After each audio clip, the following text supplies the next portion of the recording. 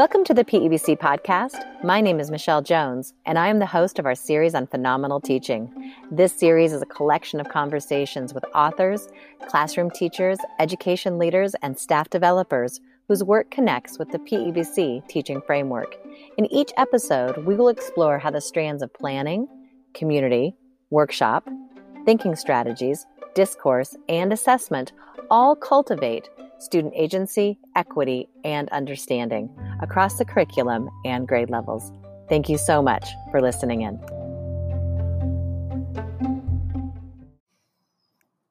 Today, Scott Bain and I are going to be discussing the complexities of leadership during this very complex time. Scott is the principal of the Open School in Jefferson County, Colorado. The teachers and leaders of the Open School embrace the tenets of the PEBC teaching framework.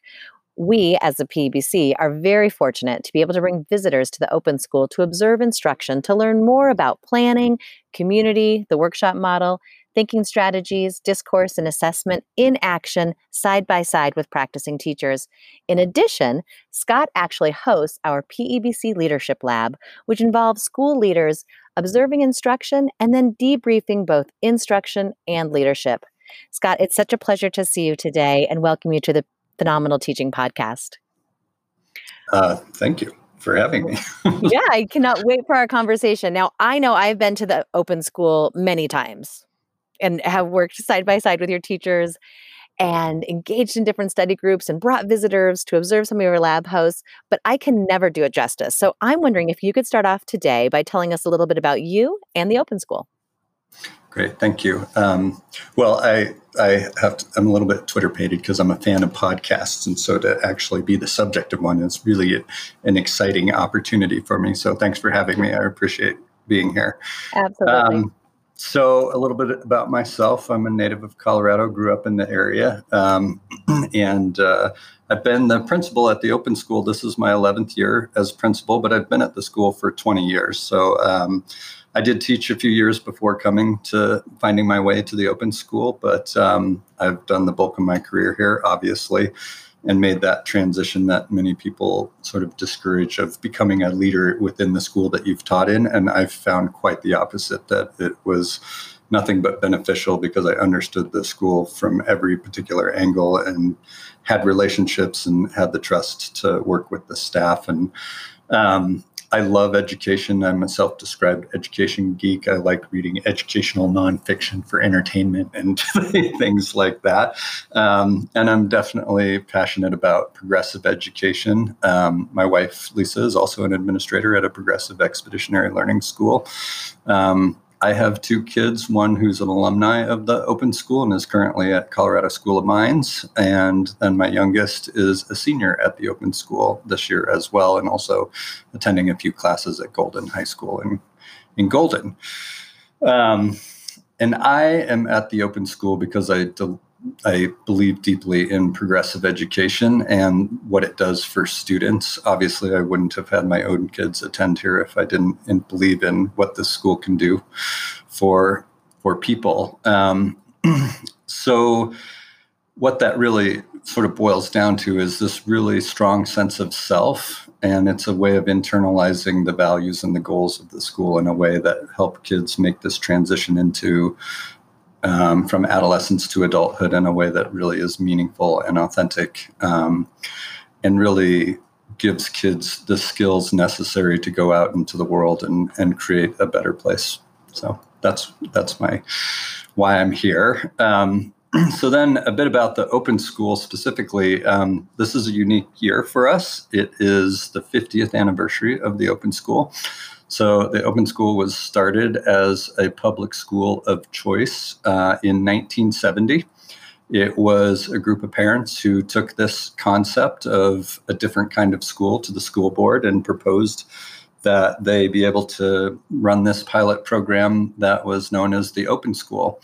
And luckily, I've had the opportunity to meet a handful of the parents who were involved in the inception of the school when it started, and listening to them and understanding their rationale behind the creation of the school was not so much that they were disgruntled with what was happening in other schools, but they just felt like they could get more out of their students' education And by more was really a focus on attending to the whole child.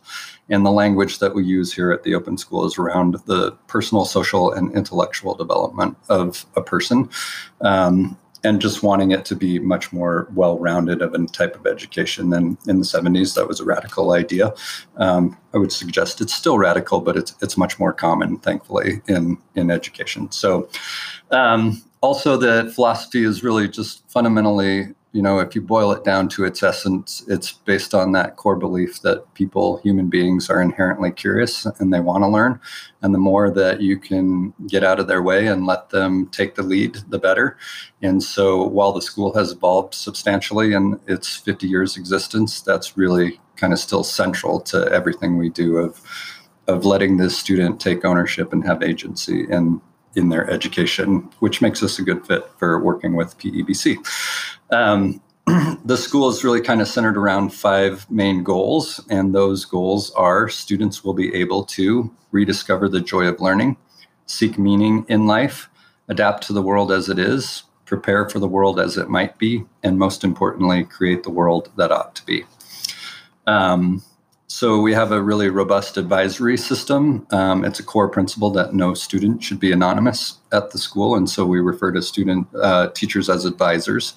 And the advisory system is a mechanism for ensuring that every student is known by at least one adult in the building. And that parents have a contact person and somebody that is their go-to person. It's really the pinnacle of the program is to create self-directed learners. And students begin that process in preschool, and it's really a gradual release of responsibility that's on a continuum or an arc of preschool through 12th grade. So students begin, the PEBC model and the workshop model does a beautiful job of helping teaching those skills of self-direction when kids are young, and it's developmentally appropriate in that format. And then as they get older, the level of independence continues to increase, and the amount of sort of say that a student has in shaping their own education just becomes increasingly more the older they get in our program. And we'll talk a little bit more about what that actually looks like later on in the conversation. We're also heavily invested in experiential learning. We believe that the world is our classroom and that learning is happening all the time in all different kinds of places. And the more that we can help students recognize that, the better. That is particularly manifest in our school through what we call passages or self-directed learning projects. They would be called capstones in today's vernacular. But those are independent projects that students design and execute with the support of their advisor. Another aspect that is very experiential about our program is the educational travel program that we have. Currently on hiatus during the COVID era, but we on average do about 40 extended trips a year, leave the school, and probably 300 or so day trips.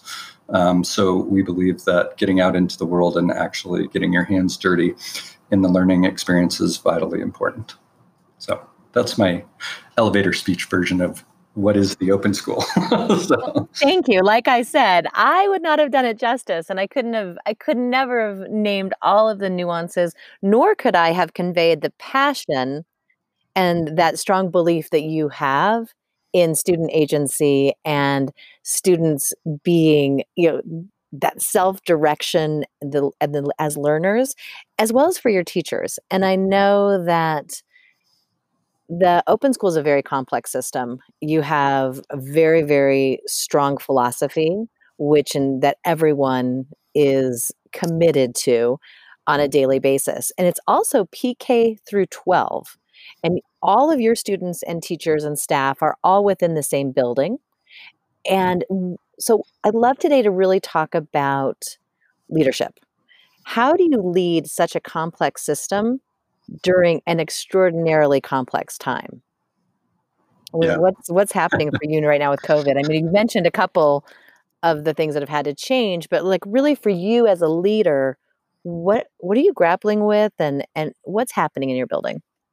Yeah, so to frame the idea of the complexity just a little more clearly is that in describing the school and the philosophy of the school, that is, there are some truisms that hold, across the pre-K through 12 continuum, and yet the way that that's manifest at each level is a little bit different, as would be developmentally appropriate.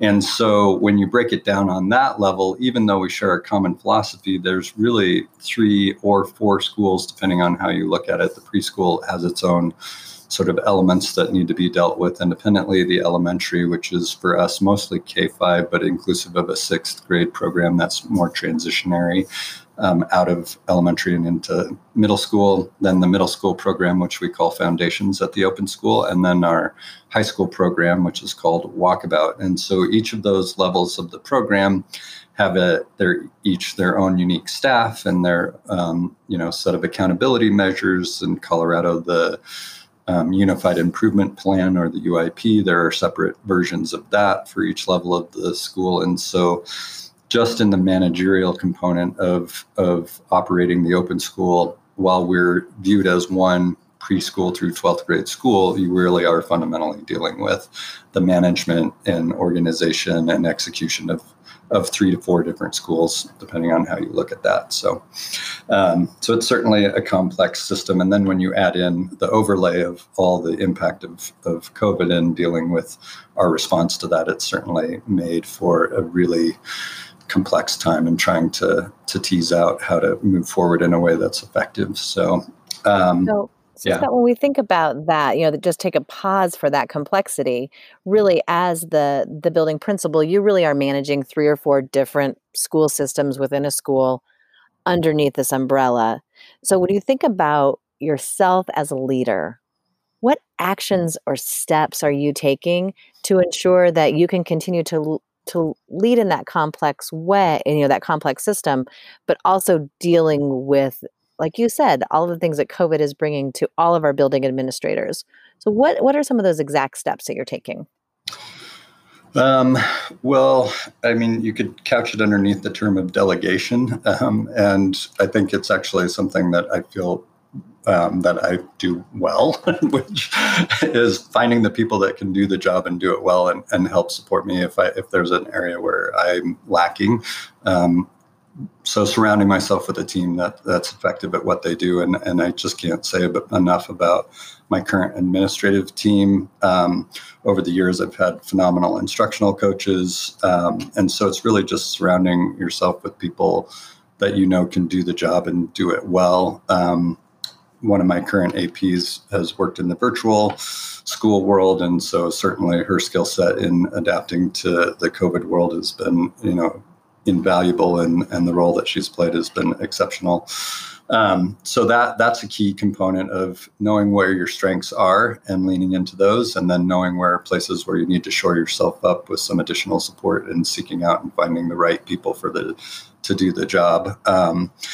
And so that I feel really good about. And then with that comes, if you're doing that effectively, like that goes all the way, from all levels of the organization. And so when you look at your teaching staff, that idea of agency and the way that plays out in a classroom, it works the same way with the adults in the building too. That, if you really have a fundamental belief in turning over the ownership of learning to the student, then it just falls in line that you would turn over the ownership of taking the lead in the teaching realm to the teachers, right? Trusting the teachers to do the job that they're paid to do, and sometimes, teachers get portrayed in the media as not as competent as they really are, because my experience is overwhelmingly such that these are wicked smart people who work extremely hard, that are very dedicated to the success of their students, and given the trust and the autonomy to be creative, they find solutions that I would have never thought of.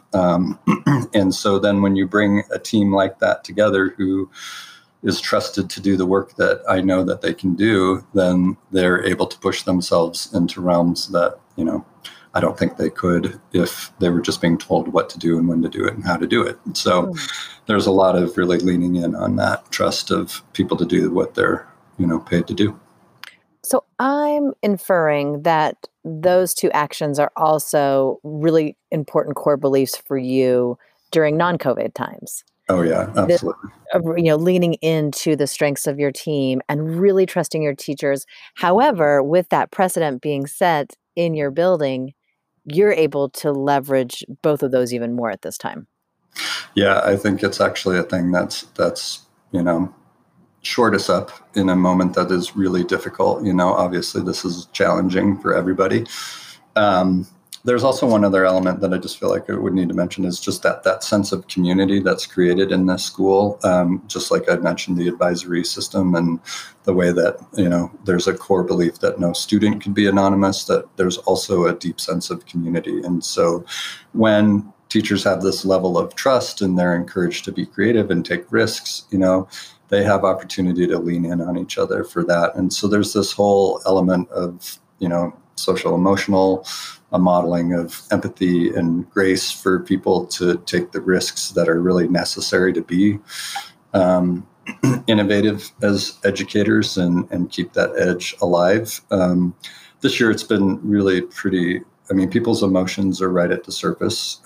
There have been a lot of stressors that we've all gone through in all aspects of our lives. And so, people who are really, solid educators and know their craft and are bringing all that to the table, it's emotionally challenging because it's not what we have typically experienced as school, quote unquote.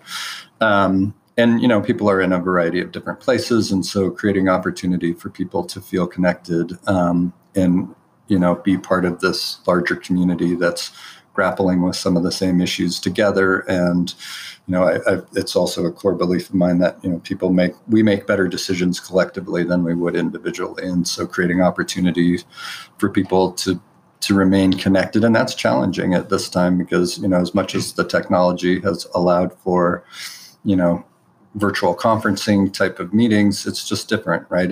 We're used to sitting in circles with each other, and being able to look across the circle, at a person and read their body language and what have you. And so, there are challenges to that, but I believe that the strength of the community that we have and the support that each other feels for one another and the trust in our abilities to do the work that needs to be done, it falls in line with the idea of Maslow's hierarchy that, if we've created enough safety and we've created a sense of belonging, that those component parts are absolutely essential to allow people to get to a place where they can, move from being in crisis mode to moving into a more creative place. And, while those things have been effective, I would still say that, it's been challenging during this period of time for sure. So. Absolutely. So even a very special attention to just that idea of modeling empathy and grace and compassion for the adults as well as the students in the building. Yeah, absolutely. So when you think about that idea of a really strong leadership team with some really powerful delegation, like you said, a wicked smart teaching staff that you have total trust in, they're creative, they're autonomous, looking out for those social and emotional needs. What else are you thinking about as a leader? Well, if we've done our job in that area, then you would want to begin to push yourself into, how do you get to a more creative place in this moment? Like, do we just have to be in the reaction mode? And reading over the summer, there was a few books that I was into over the summer, some related to education and some not. Although somehow they all find themselves back to me viewing it through an education lens. I read The Rise of Wolf Ape, which was about wolf reintroduction in Yellowstone, and that had some phenomenal stories, totally unrelated to education. But of course, I found its way back to how I might apply that to what's going on at the open school. Going back to your introduction as being a right. self-proclaimed education geek, you're reading as much as you can and then synthesizing. And, as a thinking strategies person, I just am like, oh, Scott, synthesis. Yeah. I hear this. So what were you reading? Probably why PEBC resonates with me so much. It's like, oh yeah, I have schema for that. Absolutely. But then the other book I read was A Beautiful Constraint, which is by Adam Morgan and Mark Braden. And that was a really interesting book because it's really targeted more towards business and business leaders, although it certainly has implications for any organization, particularly a learning organization. And listening to that over the summer and really delving into some of the ideas that they were talking about is that how do we move from this idea of reacting to our circumstances and move beyond that and push ourselves to seize this moment that exists, because the way that things have always been done can't be done anymore, right? Like the premise of the book is, that the, substantial moves forward in human history and our personal lives, and as organizations is often a result of the imposition of a constraint. And this book was written pre-COVID, and so it certainly, the magnitude of the constraint is maybe underestimated by the book, but maybe not. But it's like, how do we take the lessons of this moment, because it's forcing it outside of our usual patterns or our ruts, as they might be, and really forcing us to rethink about the way that we do things. And so it really prompts the question of what are the important philosophical conversations that need to be happening right now. And they describe these propelling questions of what's going to drive you forward in a time of constraint. And so when I start to get out of the mode of like just the management of everything that has to be done to maintain safety and still provide a viable educational experience for kids, and move to the place of like, no, how do we actually like take the lessons of this and what do we really value about what's happening right now that's going to influence education moving forward? And for that, I mean, the obviously the interface with technology is a huge component, but then how do we adapt to the technology in a way that ensures that deep sense of belonging and connection to people is maintained, and that there are deeply authentic and meaningful and engaging learning experiences that students are still having as we adapt to the new environment. And I do think there is some real opportunity to think about, there's going to be some profound shifts in public education moving forward. And many of those are very exciting and create new opportunities that didn't exist prior to these constraints, being imposed. Well, it's so interesting just to think about the way you just framed some of the, the tenets of that book. And now I have to, of course, get my hands on it and start diving into this idea of beautiful constraints, because that seems like, such a kind of crashing juxtaposition, that how can a constraint, something that's going to hold you back, also be beautiful at the same time? So when I'm thinking about your leadership style and your leadership beliefs with, delegation, teacher autonomy, caring for individuals as humans, I feel like that at the open school, you and the staff have really, like, in a way, like tilled some really fertile soil so that you can take on some of these constraints in a beautiful way. So I'm Yeah. wondering if we can think a little bit about like the short term, like, so how have you adapted at the open school to some of the constraints that are part of our everyday school lives? And then I'd love to dive into what you just touched on. Like, things might never be the same. And Right. so how can we learn, what can we learn from this opportunity if we view it that way, that will impact students moving forward? But let's start short term. Right. How did you all adjust? Right. There is the initial just reacting to that is necessary, right? Like that even within a beautiful constraints within the book, he talks about, there's a moment of feeling like a victim of the circumstances, so to speak, and that's just a practical reality in a stage, similar to the stages of grief that you would almost have to go through. In my first couple of years as principal, we dealt with being a turnaround school under the accountability system. And I see a lot of parallels. It's not quite the same thing, but there are a lot of parallels between sort of our response at that time and sort of moving through that and turning the school around to a performance ranking within the state system and what we're dealing with right now. And so in the immediacy is like, working with families, working with staff, trying to figure out how many kids are actually going to be in person, how many people are going to be accessing their education remotely, how do we shuffle staff around to accommodate for that.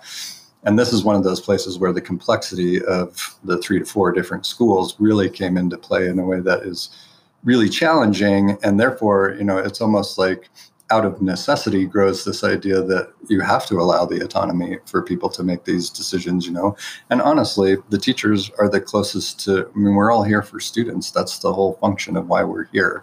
And they're the closest to the kids. And so their input and their decision-making in that process is absolutely paramount.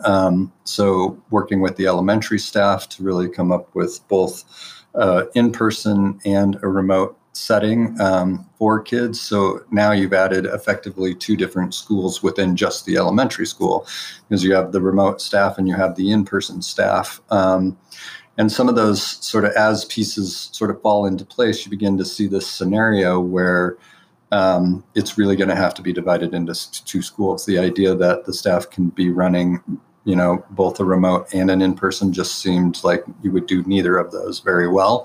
So therefore, dividing up the staff and having them be able to focus, which meant making some compromises. And that's always a hard decision to make.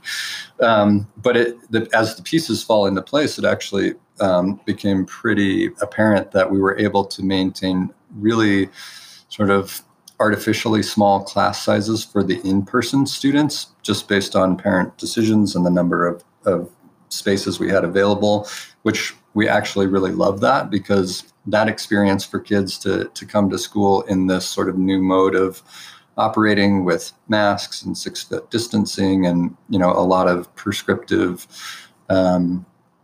expectations around the way that they'll move around the building and what have you, that by virtue of keeping the class sizes small, it allows for those teachers to really hang on to those kids' hearts in a way that would be more difficult if the class size was too large.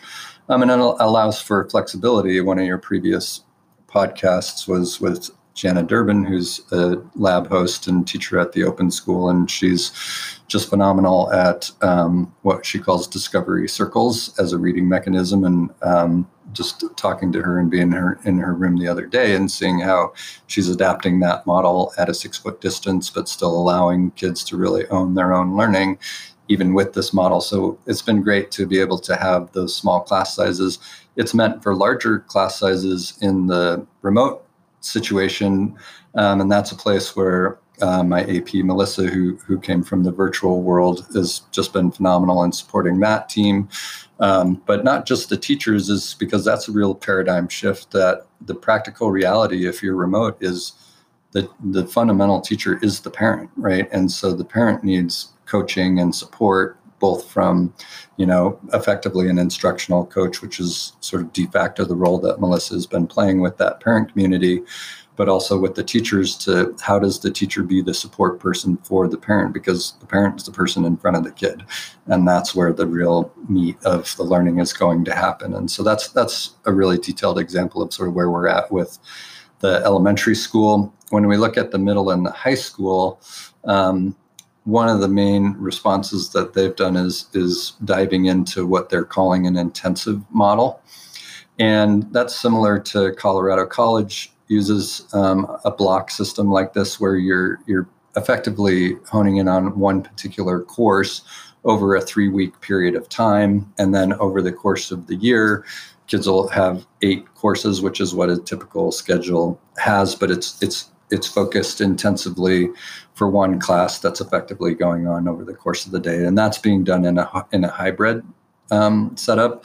We have a lot more in-person kids on the days that they are in person at the secondary level of the school than we do at the elementary. But these multidisciplinary courses, which is a new thing for the Open School, they have to be highly integrated. So they're co-taught by teachers from different disciplines, and really teasing out how do we create courses that are highly engaging, because at this moment when kids are here part of the time, but operating from home the other part of the time, that's been a real challenge. But you're also balancing that with controlling cohorts and maintaining safety and what have you. And so we felt like the combination thereof provided us the best opportunity to provide a safe environment, but also maintain integrity to the open school philosophy, but also really begin to push ourselves into this whole new realm. And so it was really, it was really phenomenal conversations that were happening with particularly the high school staff in relationship to the intensive model. So what's interesting is, I've heard a lot about the intensive model, and obviously the hybrid for secondary seems to be a very popular kind of structure in terms of managing cohort size and keeping classes a little bit smaller. What's interesting, though, and I haven't heard as much about, is the idea of a multidisciplinary or a co-taught intensive. So I'm wondering, just for our listeners, if you wouldn't mind just giving a couple of examples of, kind of what are some of the teachers up to in terms of their collaboration, or what do some of those intensive look like and sound like? Yeah. So a couple of examples that we're offering right now in our first round of intensives for this fall of the school year is an interdisciplinary class that's taught by a science teacher and a theater teacher that's called Stars and Stories, where they're doing an astronomy course, but then also doing readings and plays and drawing analogies between the writing process and the scientific method, and how do those sort of concepts overlap, and where do you see connections there? What's your schema for both of those things, right? Right. So that's one example, and that's really an outside the box type of pairing, in my opinion. And that's a really great team to have my theater teacher and, a science teacher working on this course together. We have one called Intriguing Trees, and that's an ecology science course that's also being taught with the visual arts teacher. And so she's looking at patterns in nature and how do we learn about ecology and the environment through observation, and how is observation utilized in the scientific method also, and learning about the ecology of a system and what have you. So another really creative integration. And then with mathematics, it's not a program of our own design. There's a couple other schools in Jefferson County that are working in this, what's called geometry and construction. And this is particularly mathematics and geometry, but also has a really robust service learning component because they're actually building a Habitat for Humanity house. So they're actually getting their hands dirty and doing the work, and that house will be donated to a family that is working with Habitat for Humanity, and so that the math and the service learning are integrated in that particular intensive. And that we've done in both a more conventional or traditional type of in-class, and service learning component last year, but this year we're making that fit within the intensive model where it's a more concentrated experience. So those are just a few examples of the multidisciplinary intensives that we're providing. Well, I'm wondering about planning, and I'm wondering about, you said you're really leveraging everyone in the building and their strengths, and teacher creativity and teacher autonomy, and using all of your instructional leaders in different ways. How are you supporting teachers to do the heavy lifting, if you will, of this kind of planning with such a change? Yeah. We were lucky that Jefferson County gave us a little bit of extra time at the beginning of the school year, knowing that we would be coming into really a different model of learning.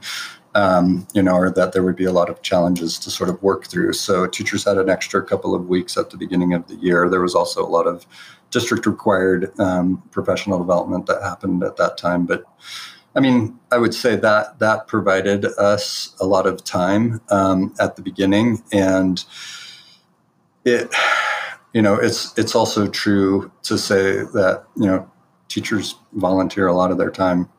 That's just a practical reality of it, that they give a lot over the course of the summer, which is not contracted time, it's not paid time. And so I appreciate that. Once we dive into the year, then, the schedule for the secondary, the teachers have Fridays to be working on their planning and what have you. So there is time allotted, and that's been supported by the district, where there's asynchronous learning that's happening on Fridays to allow for that planning time. And that's really the bulk of where that's happening.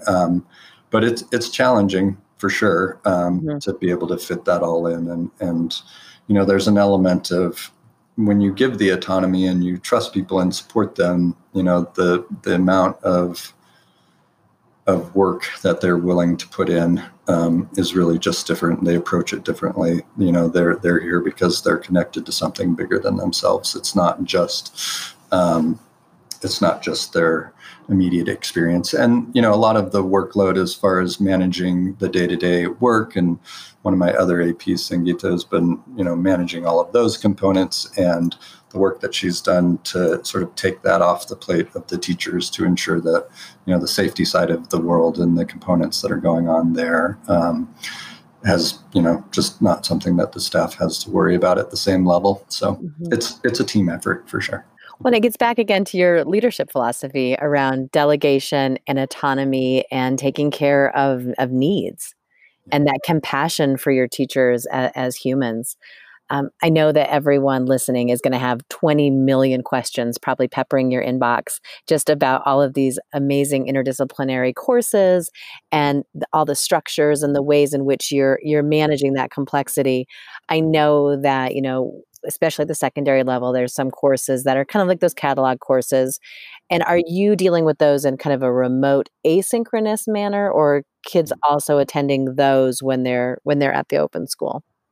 Yeah, just for clarification there. So because the intensive, these interdisciplinary courses are so multidisciplinary, one of the things that we're still working on is how do we tease out the specifics of credits when you're looking at application for colleges and what have you, because those are so interwoven. So like in the Stars and Stories class, is that a theater class or is that a science class? And how much science and how much theater, et cetera. So also wanting to ensure that students are meeting the expectations for graduation and for college admissions. We've also are simultaneously offering what we're calling catalog courses, which are asynchronous. Some of those have some synchronous support elements to them. Some of them are totally autonomous and asynchronous with a teacher obviously on the other side of that, but allows for more independence and for us to provide more choices and some additional classes that we could make available because of the teaming situation in the intensives. So it just sort of rounds out the overall picture so that the needs of the students are being met. Absolutely. So Scott, I'm just going to say this is amazing. Everything you have shared from, the PK all the way to graduation, from the first day in the open school to the last day of graduation in this very disrupted, complex year, you have still honed in on those philosophical tenets of the open school. And you mentioned earlier when you were talking about, the text, Beautiful Constraints, that, how do we move beyond feeling like victims of a circumstance? And so I'm just really thinking a lot about that. Like, so if we want to move beyond feeling like victims and we want to really think about our leadership within our systems, how do you do that? How do you make that move? How do you make that transition? Well, it's interesting. The school is unique, and we've, one element that, I mentioned was these capstone projects and the passages and the self-directed work is still deeply integrated into what we do. And so, and that hasn't changed in response to COVID. In fact, that's an element where we could lean in on a program that was designed before COVID. It's something we've been doing for the 50-year experience of the school. And that's something we still believe in strongly, and it creates a basis for allowing students to work independently. So I feel like, and I've always felt like, the open school has something important to say about education within the realm of public education, which we believe profoundly in. We have something unique and something profound to say. And so for us to be able to have that message out there, we need to be responding to the current constraints in a way that's productive, that's healthy. We know that education is being reshaped right in front of our eyes. Like there are elements coming in and experiences that students are having, that parents and families are having, that staffs are having, that will reshape the nature of education. And so how do we ensure that what we have to say that matters in that conversation is part of that conversation? And you're just not going to be in that conversation if we're just responding to the crisis. There's an element and a need to do that, but then there's a moment where you begin to move beyond that. And that's where the conversation really gets exciting, and sort of referencing back to the philosophical conversations that we can have as staffs, and creating space for that, and being able to push ourselves and think about what are elements that are going on right now that once the crisis that we're living in the moment begins to subside, that we actually want to keep, that we want to see it influence the development of the next 50-year evolution of the open school, right? Like what's coming next. And that begins to become really exciting in this conversation about how will this fundamentally reshape the way that we imagine the open school to be, and the way that we're going to move forward as an educational institution. And then in what ways can we take our learnings from this and push that out into the broader conversation about the transformation of education that will inevitably happen as a result of the impact of COVID. So that's exciting, actually. That is not a victim conversation. That is wow, this is really a unique opportunity, and it's a moment in history where we can do something that really matters. Absolutely. So as we wrap up today, our conversation, I'd love for you to have the last word. And I'm just wondering, what are you thinking about? What's on your mind? What are some of the big questions that you're grappling with, or excited about and have energy for? Right. Well, in thinking about this conversation, and just recently doing graduation, all the graduations in Jefferson County were delayed until August, in hopes that we could have something that more closely resembled a traditional graduation, and it was a semblance thereof. But the thing that I'm really thinking about is, when I developed a graduation speech for this year's graduation, I'd mentioned earlier that the open school travels extensively. And so there's about 40 extended trips that are curricularly based in courses that are offered at the school that happen. And the last trip that was out when COVID hit was a class called Borders, which is a deep dive into immigration issues on the Mexico-Arizona border. There was a group of students that loaded onto a bus and pulled out of the open school in early March, and things got tense while they were on the trip because, conditions on the ground were changing, and it was back and forth conversation between the school district and the leaders of the trip and myself, and trying to decide what was the best move as far as leaving the kids on the trip or bringing them back. And in the end, we had them stay out, which meant that they actually returned on March 14th, and the last day of in-person learning was March 13th. And so it's just really struck me as, these kids left the open school having, had this life experience and educational experience of what they knew school to be and the world to be. And they went and had this deeply moving, meaningful experience exploring these really complex issues. And then when they returned and stepped off that bus, they stepped into a world that will inherently be vastly different. And they will not ever actually have a similar kind of learning experience as they had prior to their departure on that trip. And so it really strikes me that, in the 5 goals of the open school, one of those is that students will be able to adapt to the world as it is. And kids have been doing a lot of adapting, and students have been doing a lot of adapting, and parents have been doing a lot of adapting. Staff has been doing a lot. There's a lot of adapting in this moment. And, in conversation with the founding principal of the open school, who was the author of those goals, he very much always is reminding me that the first 4 goals, rediscover the joy of learning, seek meaning in your life, adapt to the world as it is, and prepare for the world as it might be, are all in service of the last goal, which is students will be able to create the world that ought to be. And so, when we move beyond feeling like we're a victim of circumstances and really begin to think about how do we take the lessons from this life experience that we're all having and use it to create something better, right?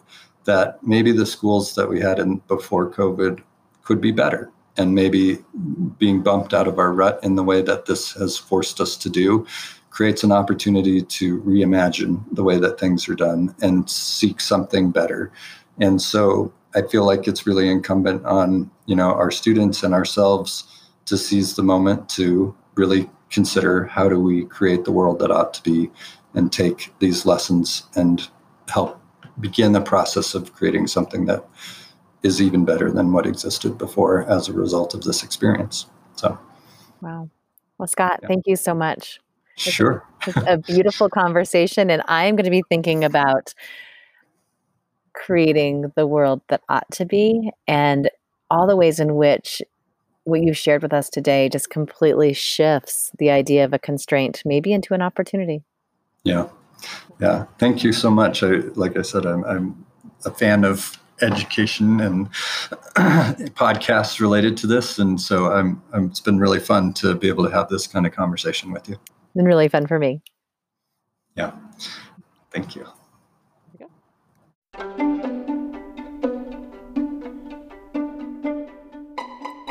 Thank you for joining us today. We hope our time together provided inspiration and information. In closing, PEBC is headquartered in Denver, Colorado, and works both locally and nationally to cultivate agency, equity, and understanding, as described in Phenomenal Teaching by Wendy Ward Hoffer.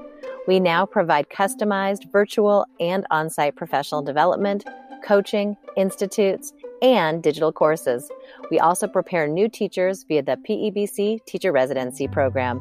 Check us out at pebc.org.